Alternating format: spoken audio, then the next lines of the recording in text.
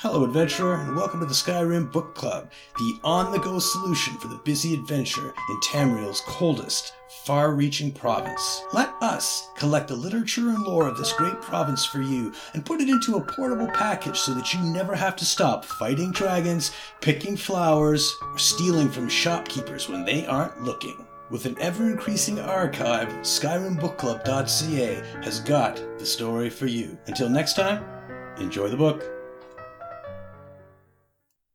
Dark Ruins by Cyril the Deranged.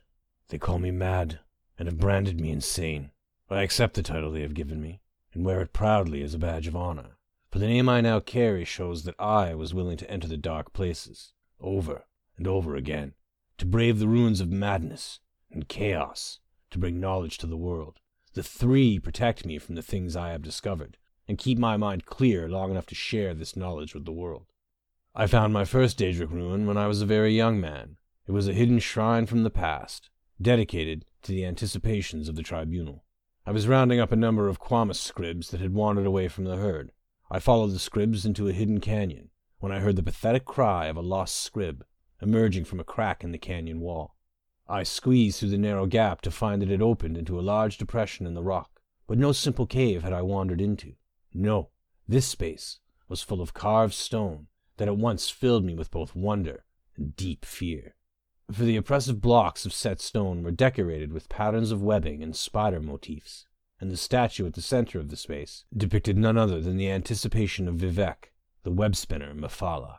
Words carved into the base of the statue burned into my memory, never to be forgotten. Lust is love, lies are truth, death is life. They frightened me, but also excited me. The experience set me on a path that led to madness and knowledge, though where one ends and the other begins, I cannot tell. I returned to my family's Quama mine, escorting the scribs back to the herd.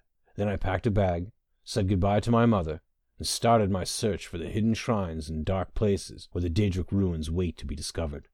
Not every ruined shrine waits beneath the ground. Some hide in open places that are far from inhabited lands. These might be overgrown with vegetation, or lost within the folds of rolling hills and craggy canyons. I have even visited a shrine that was hidden beneath the sea. Those shrines located in underground caves and complexes tend to appear more ominous and oppressive than those happened upon in the great outdoors. But that could just be the influence of the ever-present darkness and awareness of the crushing walls of stone. Some of these ancient shrines stand alone in the darkness, but others serve as the focal points of great complexes, many of which are guarded by elaborate traps or vicious monsters, or both. I have visited more than a dozen of these Daedric ruins, and a few are not as abandoned and unused as the temple would have you believe. There are still those among us who honor and even worship the Daedric princes, and I discovered more than a few fresh offerings and sacrifices in these dark places. But the true secret, the knowledge that has earned me my new name, for that I must ask you to keep an open mind and a firm resolve, because what I am about to reveal may sound unbelievable. It may even sound like the beginning of a campfire story, one intended to frighten before bedtime. But I assure you, this is no story. What did I find at that first shrine to the web-spinner that I wandered into by luck and accident? What drove me from my parents' home in search of other Daedric ruins? It was the voice, beautiful and seductive. It whispered to me, told me secrets that I never should have heard. The whispers emanated from the ancient, cracked statue. They echoed from the cavern walls. They reverberated through my mind, building in volume and intensity till they drowned out my own thoughts and memories. They frightened me, these whispers, but they also excited me, and I had to hear more. But the web-spinner was done with me. She imparted her words of wisdom and dark secrets, and fell silent. The place was once more abandoned, desolate.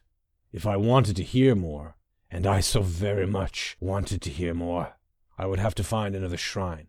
And so, my life's work was set before me. I had to find other secret places, other hidden ruins. I had to hear what the other Daedra had to say, not because I worshipped them, not because I had fallen under some dark spell.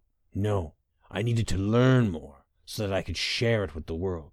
It was imperative. It was my duty. But as I write these words, I find that I can't reveal what the whispers told me. My hand won't put the whispers to paper. It refuses no matter how hard I try. It seems I have failed in my mission. All I can do is tell you that there are secrets to learn. But it appears that if you want to learn them, you'll have to make the trip yourself. Visit the dark ruins. Listen to the whispers. Perhaps you'll fare better than I, and the whispers won't drive you mad.